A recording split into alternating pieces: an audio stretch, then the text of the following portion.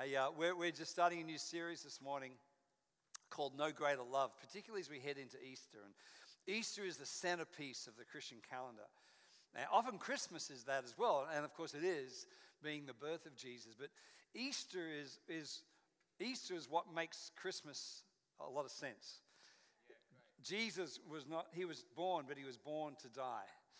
And of course, Easter is both the celebration of the cross and the resurrection of Jesus, which is awesome. We're coming into that. But so we're beginning a series on this theme, No Greater Love. And there is no greater love.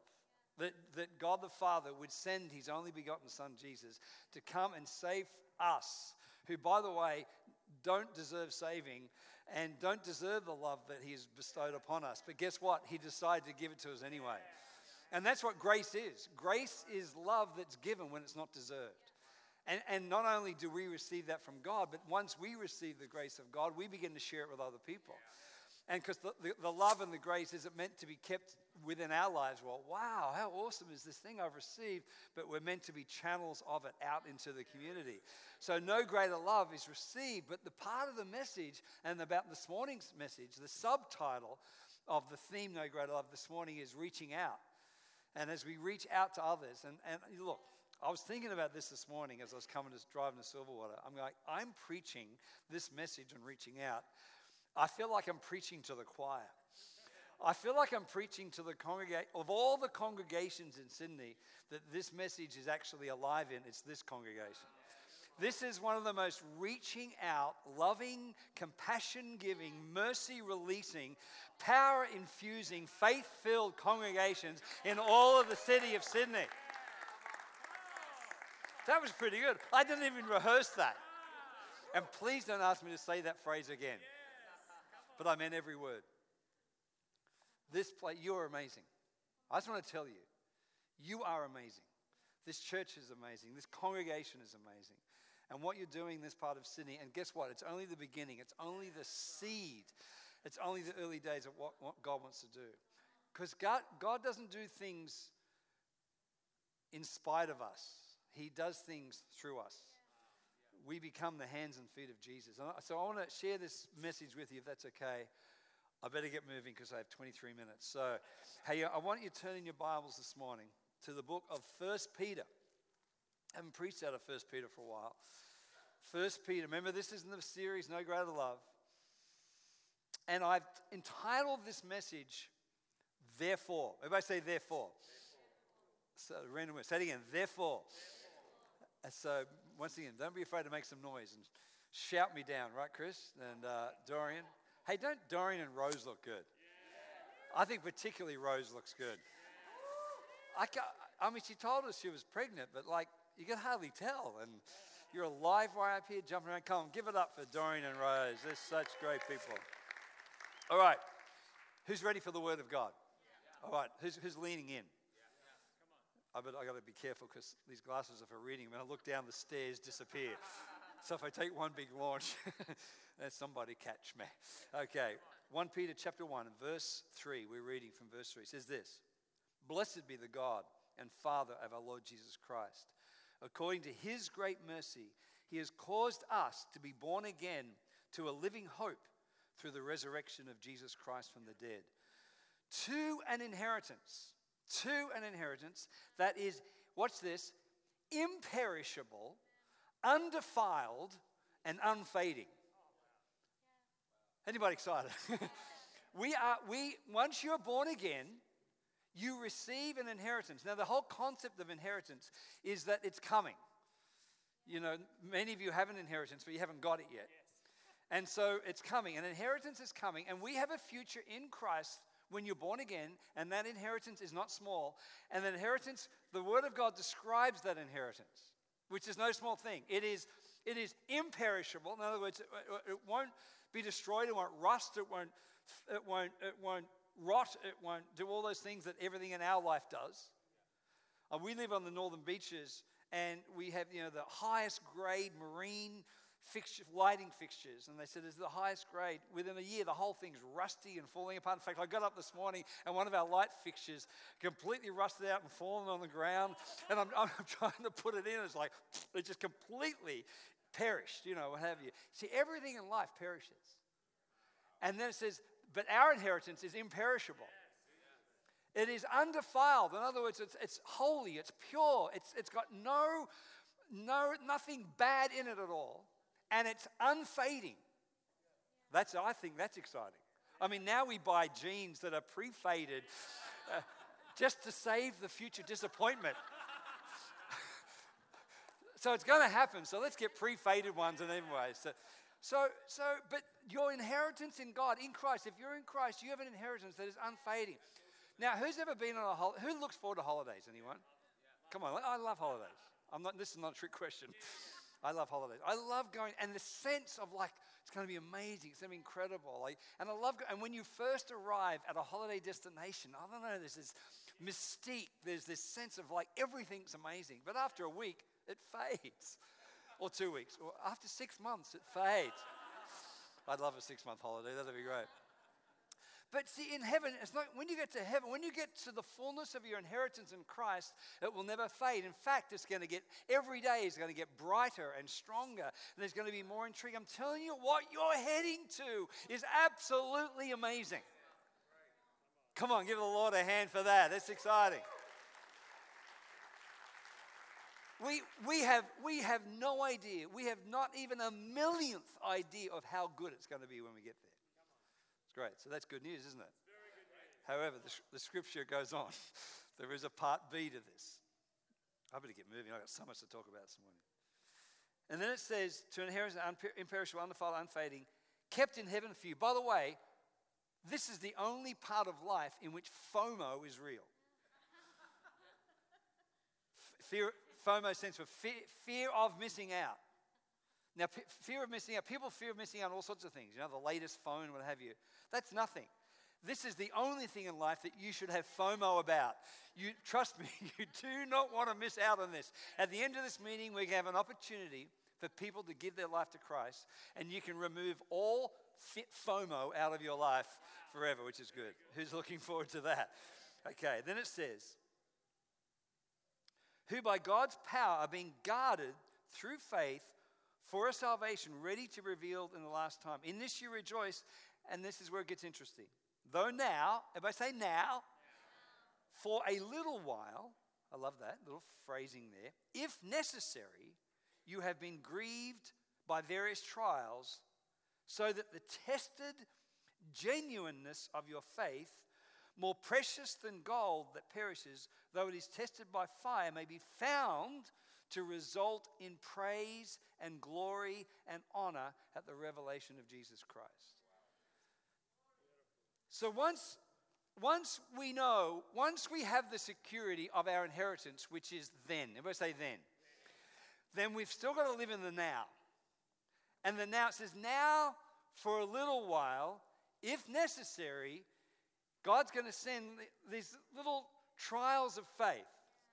I hate what I'm about to preach because every one of us know the feeling of the experience. All of you have been through some trial of faith.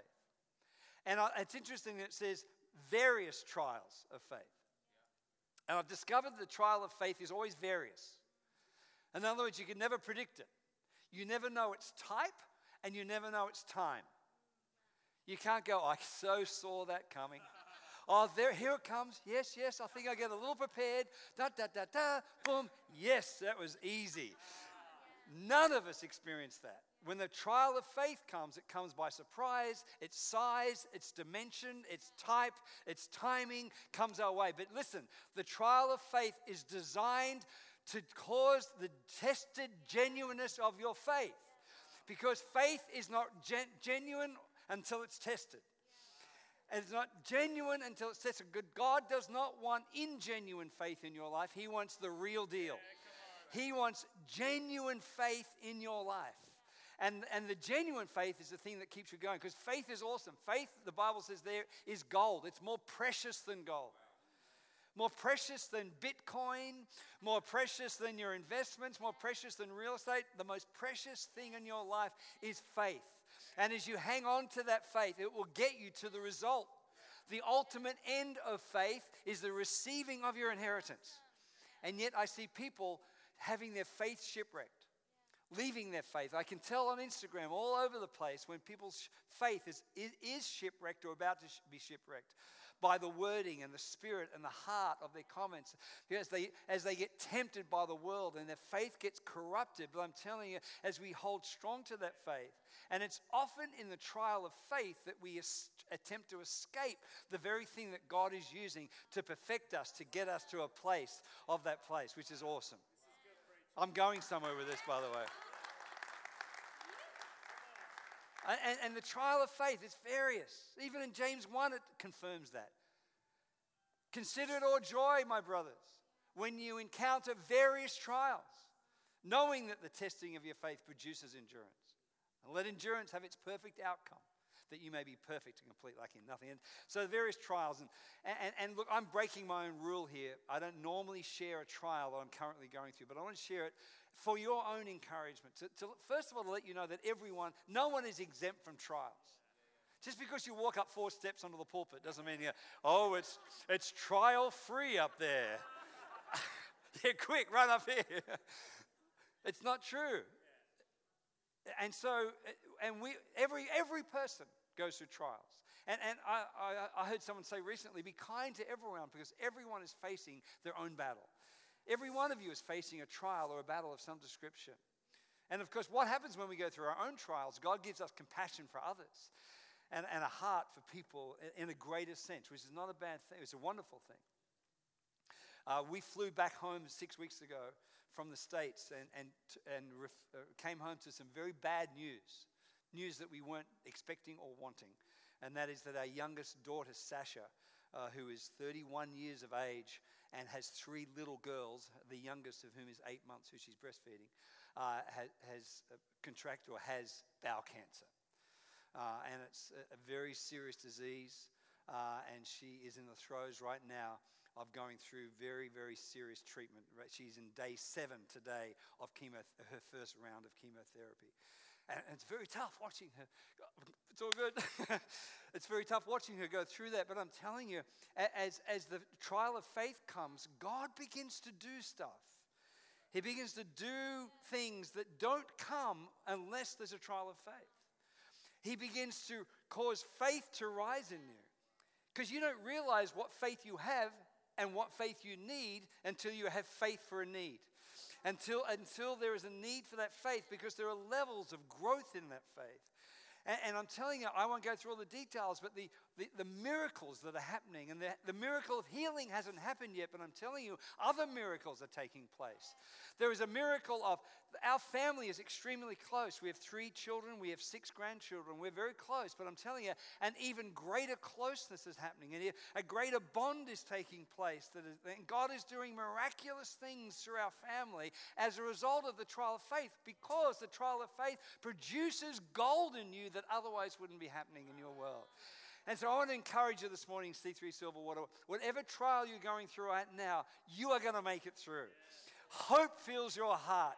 Faith fills your spirit. And I'm telling you, don't give up. Don't move out of the tunnel. Keep walking through that thing. And greater strength, greater anointing, and greater effectiveness, and greater gold is going to be produced in your life as a result. So whatever you're going through right now, keep walking through by the power of God. In Jesus' name. Who can agree with me on that one this morning? And it's interesting that the scripture there says, I love this, it says, the trial of faith, more precious than gold, and the next verse is just as important, may result in praise. That it may result in praise. In other words, the aim of your faith, and dare I say theologically, that the primary aim of your faith is that it would result in praise. Wow. Not in answered prayer. The ultimate aim of your faith is not answered prayer. That is a goal, and that is a purpose, and that God will do that. But that is not his primary aim. His primary aim is that it may result now in praise.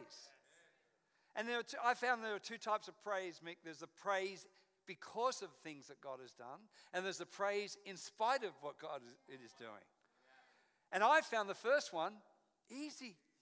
I found the because of praise. I love because of praise. Oh God, I praise you because of the good things you're doing. I praise you because of the beautiful wife you've given me. I praise you because of my beautiful children. I praise you because of my great-grandchildren. I praise you. Who loves that sort of praise?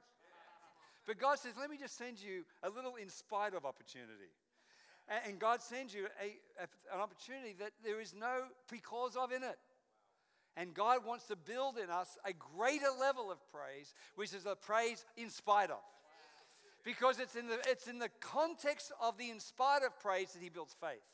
Because because of praise, there's no faith is built. It is just something that God deserves. But in spite of praise builds faith and perseverance and hope and joy on the inside of you in spite of praise. The Bible is full of examples of it. I don't have time to go into them.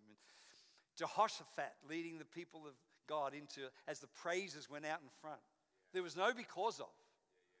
They hadn't won the battle.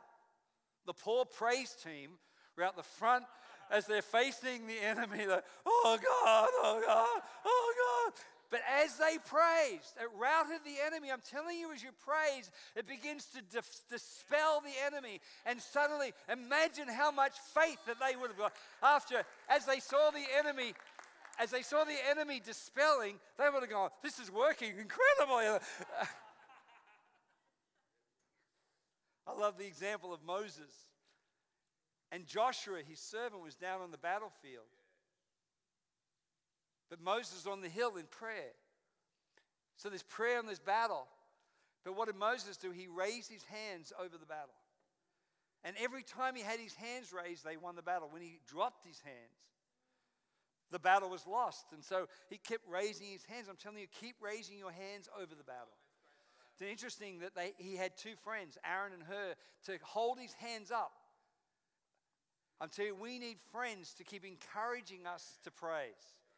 And they're the sort of friends you need to say, they may not have all the trite, off-pat answers, but they've got encouragement for you to say, hey, keep praising God, keep lifting hands. You're going to get through this thing. I'm telling you, whatever battle you've got right now, keep your hands raised over that thing. Even the power of even go home this afternoon in your living room, whatever battle you have, literally lift your hands. I've been getting up early in the morning and lifting my hands over the battle of our daughter. And I'm not seeing any breakthrough. I wish there was. But there's miracles going on. I'm just going to keep my hands raised over that battle. What battle have you got? Keep your hands raised over that. And the other great example is Paul and Silas in prison, beat to within an inch of their life because of the gospel. Thrown in prison. Now, these weren't fancy-pantsy 5-star prisons. Not that there is such a thing. But these pretty tough situations. They're chained to a wall, probably their inner organs exposed. And what did Paul and Silas do? Raise their hands, begin to praise God and sing. And as they sang, it shook the foundations of the prison doors. But more importantly than that, the prison doors flung open. So it shakes, praise gets to the core of the problem. But not only that, it flings the prison open so that the actual freedom takes place. But even more than that, the prison guard, who was their enemy, had an encounter with God and came to Christ, because praise eventually leads to the impact on the community. Praise leads because the world is looking to see how we handle trial. No greater love, and of course the message is therefore, because we've got to get to verse 13 of 1 Peter, and this is the point of my message. Down in verse 13, having said all that, let it be found to result in praise. Down in verse 13 it says, therefore, preparing your minds for action. Preparing your minds for action. Eventually, every one of us have to discover our therefore. We have to discover therefore. Everybody say therefore. Many Christians live in part one. They live in the anticipation of the inheritance. And that's all that happens. It's the classic old pie in the sky when you die. It's all like, it's going to be great, whatever, I'll just hang on in the meantime. That is low-level Christianity. Some people live in just the trial. That's like, oh, we're just going to make it through. We're going to believe God. We'll get through this trial. But God says, no, no, no. I want you to live in the then, the anticipation of what's coming. I want you to live in the now, and for the faith to grow in you, and for your faith to become gold-like. But the Lord says, I will have a third stage for us as believers. And that is that we discover our therefore. In other words, what is the then and the now for? The then and the now is to discover our therefore. What? That we gird our minds for action. In other words, God has a job for every single one of us. That God has, even more important than that, God has a purpose for every single believer. Not just the guys or the girls on the stage, but everyone in this wonderful auditorium, everyone sitting, the person sitting on your seat is a called minister of the gospel.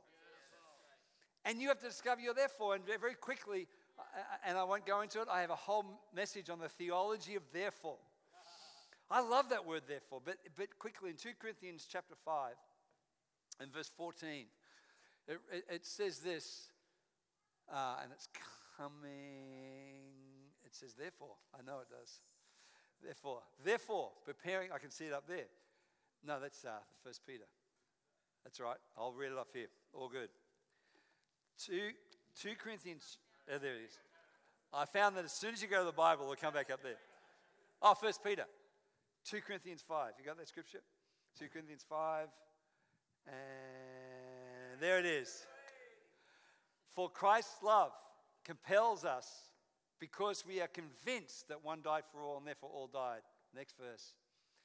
And he died for all, that those who live should be no longer live for themselves, but for him who died for them and was raised again. Who thinks that's a good theology? Because he died for us, that we don't no longer live for ourselves, but we live for him who died for us. That's awesome. Next verse. From now on, actually the ESV says this, therefore, from now on we regard no one from a worldly point of view. I love that. Everybody say therefore. From now on, we regard no one from a worldly point of view. The first thing that we need to understand. See, once we understand what's coming, once we walk through the trial of faith and we discover therefore, it changes our perspective on people. It changes how we view people. I was going to go into depth on the story of the Good Samaritan, one of the greatest stories in the New Testament, where a Jewish scribe comes up to Jesus and says, what must I do to inherit eternal life? And he says, love God and love your neighbor. And then the Jewish scribe goes, because he wanted to justify himself, goes, well, who is my neighbor? And Jesus then tells this story of a man who gets robbed on the way from Jericho. He was on the road from Jerusalem and Jericho. On that way gets robbed, beat up, and left for dead on the side of the road. So it's pretty bad. 3 people pass him. It's almost like a really bad joke, like, the rabbi, the priest, and the monk, but it's not like that.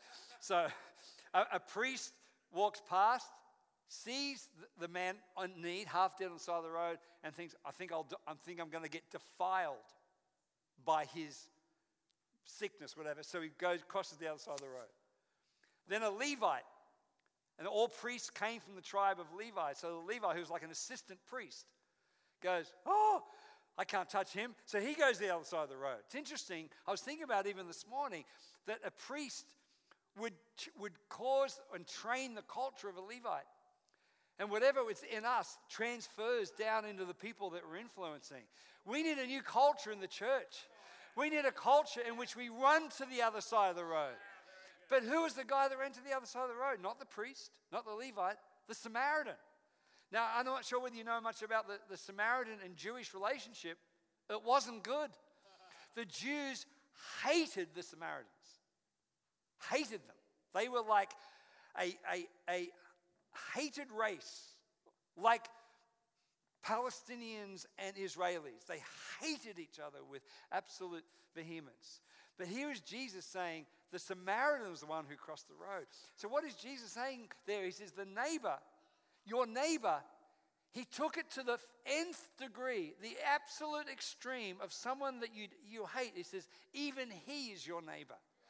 And everyone back, whatever stage or steps back from that also is your neighbor. In other words, whoever we meet in life, whether it's someone racially, culturally, religiously, gender-wise, sexually that we hate, God says they are your neighbor. And that's who we're meant to reach out. So therefore we see no one from a worldly point of view. The world looks at each other as they are different gender, they are different race, they are different culture, they are different. But in Christ, none of those barriers are there. In Christ, we are the therefore in this world so they can reach it out. Now, quickly, yeah, come on, give the Lord a hand. He's awesome. All right, real quick. Next verse, really quickly. Therefore, everybody say therefore. If anyone is in Christ, the new creation has come, the old has gone, the new has come. The second therefore, first therefore is we see people differently. The second therefore is that we behave like and act like new creation people. Our behavior must be different. If we can actually, because if we're the same as the world, then there's no difference.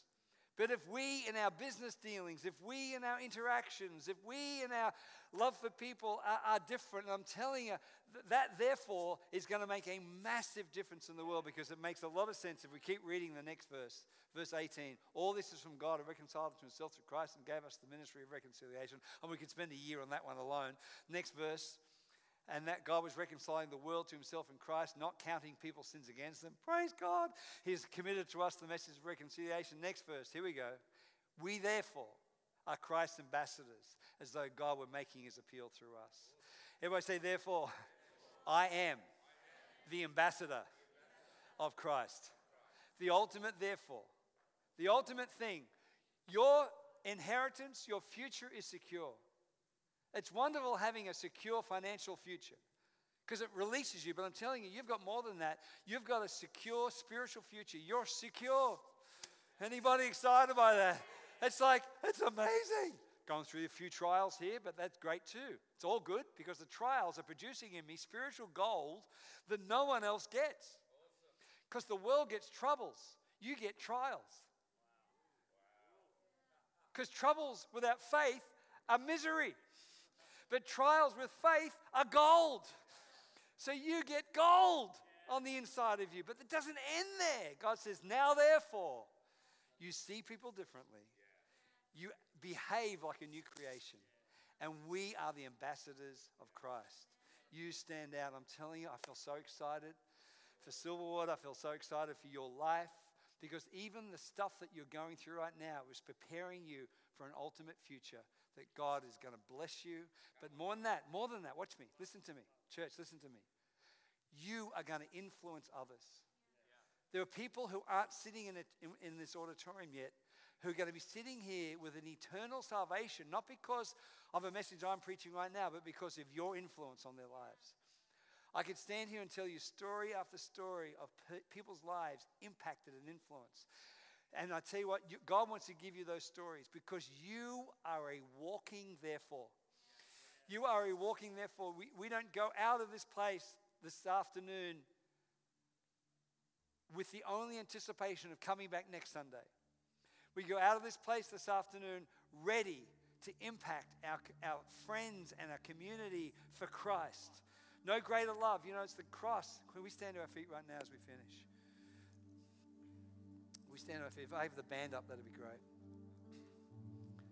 I love the fact that the cross is two axes, the vertical and the horizontal. And I love the vertical axes of the cross. My life has been reconnected with Christ. Anybody glad about that? Through the cross, my sins are now forgiven. I am free. The first 10 verses of Ephesians 2 talk about my freedom. The second 10 versions of Ephesians 2 talk about the impact of my freedom. So it goes from the vertical to the horizontal. It says, therefore, if I'm in Christ, my relationships with other people, even those I'm hostile to, all those barriers have been broken down.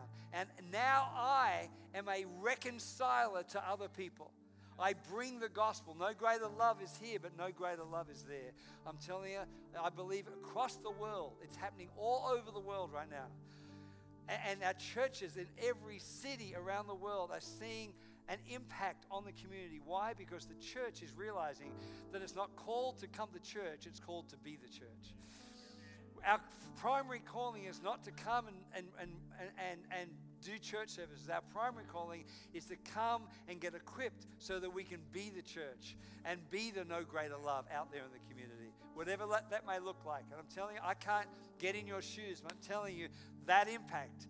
You're going to meet someone tomorrow that suddenly, I got a Facebook message yesterday from a man I haven't seen in 9 years. I used to train with in the Northern Beaches, and he moved back to England, and he's moved back to Sydney on Thursday. First thing he did was Facebook message me and said, Mark, I hope you remember me. Can we have a coffee? I need to talk to you. I've always looked up to you as a Christian, and I want to know more about the church that you talked about 9 years ago. I mean, sometimes it takes a long time for that seed. And I was like, yes, this is awesome. You never know the impact that God is having, not on you, but through you. Keep walking out that trial of faith. You're going to make it through, but you're going to make it through because of others. Amen? Amen. I want to just lift our hands right now in the presence of God. Thank you, Jesus. If you're going through a trial of faith right now, I'm going to pray for you. Why don't you just lift your hands, and why don't you just begin to lift your voice? Just begin to lift your voice, not in prayer, but in praise. I want some praise to begin to come out of your lips right now. Thank you, Jesus, right now. Thank you, Lord Jesus. We praise you. Come on, church. Let the sound of praise begin to come out of your lips, out of your heart, out of your voice right now. It'll change the atmosphere in your home. It'll change the atmosphere in your heart. Suddenly, an impossible situation will become a possible situation.